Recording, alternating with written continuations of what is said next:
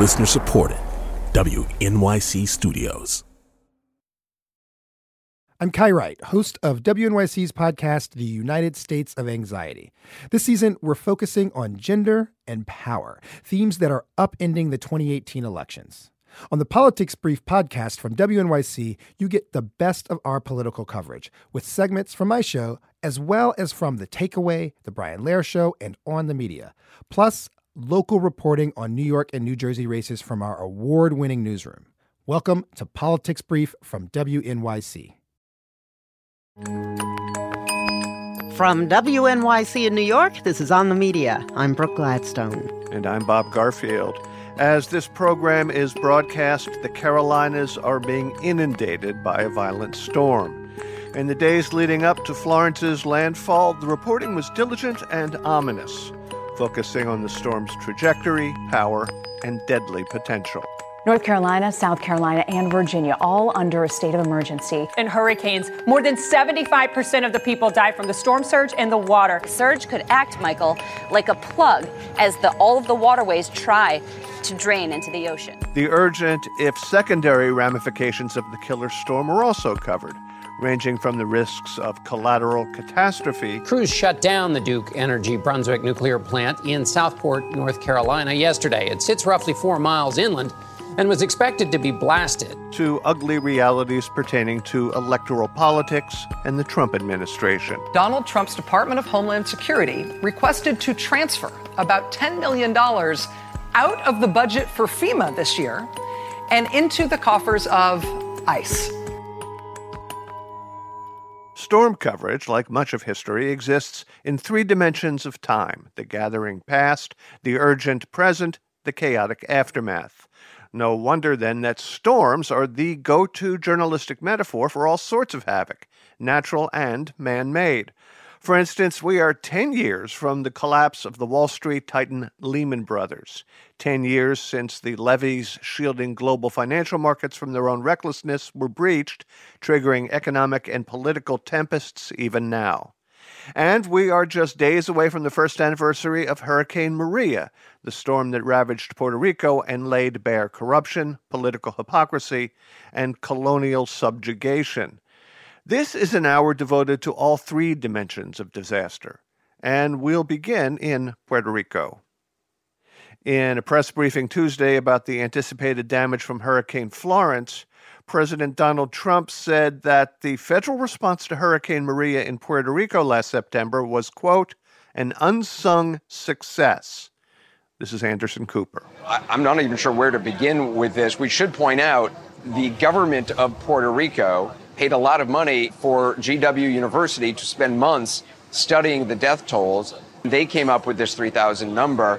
Also, a Harvard University study in conjunction with other universities in Puerto Rico did a study that also showed similar numbers. CNN's own reporting, interviewing funeral directors, also showed thousands of deaths. Trump doubled down, tweeting on Thursday that the high death toll is a lie and a smear created by Democrats to discredit him. What to do but hold your head in despair? Well, on Twitter, we saw that the political anthropologist Yarimar Bonilla was finding possibility in the president's inhumanity, and we were intrigued. After all, as she's written for the Washington Post, the tempest swirling out of Trump's tweet brings attention back to the island and the opportunity to reiterate the truth. She's now in San Juan working on a book about Puerto Rico before and after the storm called American Disaster. In her Twitter post, she quoted Toni Morrison, who observed that the function of racism is distraction. It keeps you from doing your work. It keeps you explaining over and over again your reason for being. A lot of us suddenly had to put down what we were doing and respond to Trump. And so part of what I was saying was, let's not get distracted in asserting the simple facts of the matter. And in fact, maybe there's a way in which we can use this spotlight that's cast on Puerto Rico every time Trump tweets about us to talk about the real problems we face, which are not just Trump's tweets. What people are talking about here is where we are now in this recovery. I mean, a year out, there's still street lights that are hanging, people living under blue tarps. There was real concern about how folks who still don't have a roof, basic shelter, would face this new storm. And then there's also the long-standing problems of the debt crisis, of austerity, of the dismantling of the education system, the dismantling of the university, the shrinking of the government, the migration crisis. There are so many problems that really surpass Trump and Trump's failures, which he seems intent on reminding us of. But there are a whole host of problems that need to be dealt with in Puerto Rico and that are being dealt with by Puerto Ricans because we know that we can't really count on Trump or even the federal government.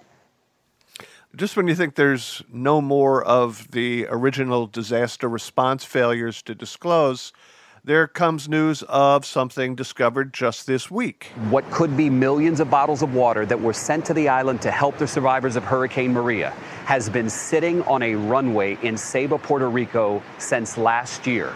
FEMA says they gave the bottles of water to the government of Puerto Rico. The question is, what happened then? There were people here who died from leptospirosis, from having drank contaminated water. And so to think that there was all this water going to waste in this abandoned airstrip was just a little bit too much to bear. But it's also just, the most recent episode in a series of things that have become slowly disclosed, which began with the death counts. From the beginning, local journalists in Puerto Rico were pointing to the fact that the government was hiding the number of deaths, and they were really the ones that led the charge against that. And then slowly it has been revealed how a lot of the financial donations that were made to the Office of the First Lady or to other charities or nonprofits, the aid has not materialized.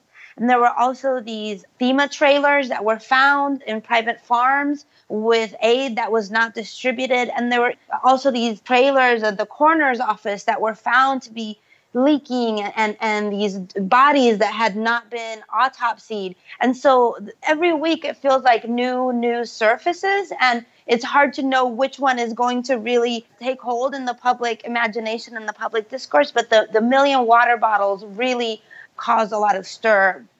I want to get beyond the failings of FEMA and infrastructure and corruption on the island and get to the underlying problem, which is, I guess you would call it just ongoing colonialism. But I simply must ask you about something that Paul Ryan said in response to press questions on Thursday morning about Trump's tweet. There is no reason to dispute these numbers. And it's a function of this was a devastating storm that hit an isolated island. And that's really no one's fault. That is just what happened. This is not just something that happens. It's something that is produced structurally by a weakened state in Puerto Rico, by imperial disdain, by a lack of intervention. Because the folks who died here, they didn't die in mudslides. They didn't die because they were blown away by the hurricane winds. It was the way the storm was handled. This has been well studied by FEMA itself, by the Government Accountability Office. Harvard and George Washington universities looked into it and found a laundry list of issues. What they have found was that the majority of people died due to lack of access to health care. And this ranged from lack of access to their medication to inability to plug in respirators, inability to reach hospitals. So that was the major cause. And then you also had bacterial diseases, the spike of suicides. What is happening in a society to make people feel like there is no alternative, there is no option? And so all of this was very much not a product of simple Mother Nature, but of things that could have been dealt with, that could have been avoided. We began this by talking about how there may be a silver lining in the president's tweets in that it calls attention to the island. But by the time this story gets on the air, Hurricane Florence will have hit the Carolinas, inundating the mainland and also the news. Is it likely that Puerto Rico will once again be sort of swamped in the process and once again out of the thoughts of the American public? Here in Puerto Rico right now, we've been preparing for the anniversary of Hurricane Maria, which is next week, bracing ourselves for the possibility of being in the wake of a new hurricane. So our attention is very much on hurricane season and on Maria and on trying to move away from this. But we know that in the United States, attention shifts quickly. Even when the studies of the death count were released, there was very little attention in the mainstream media.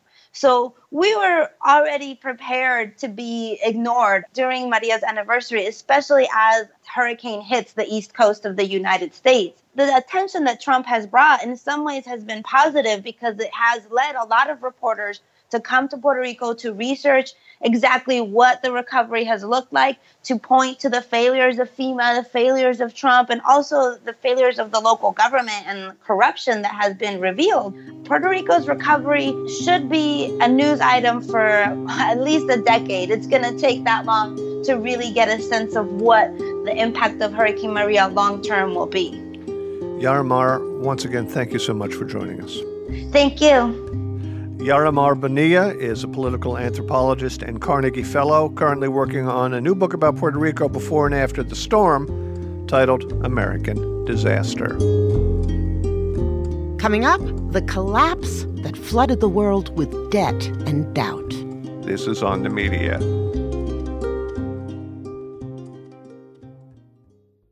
Thanks for listening to Politics Brief. If you want more, go to wnyc.org/election.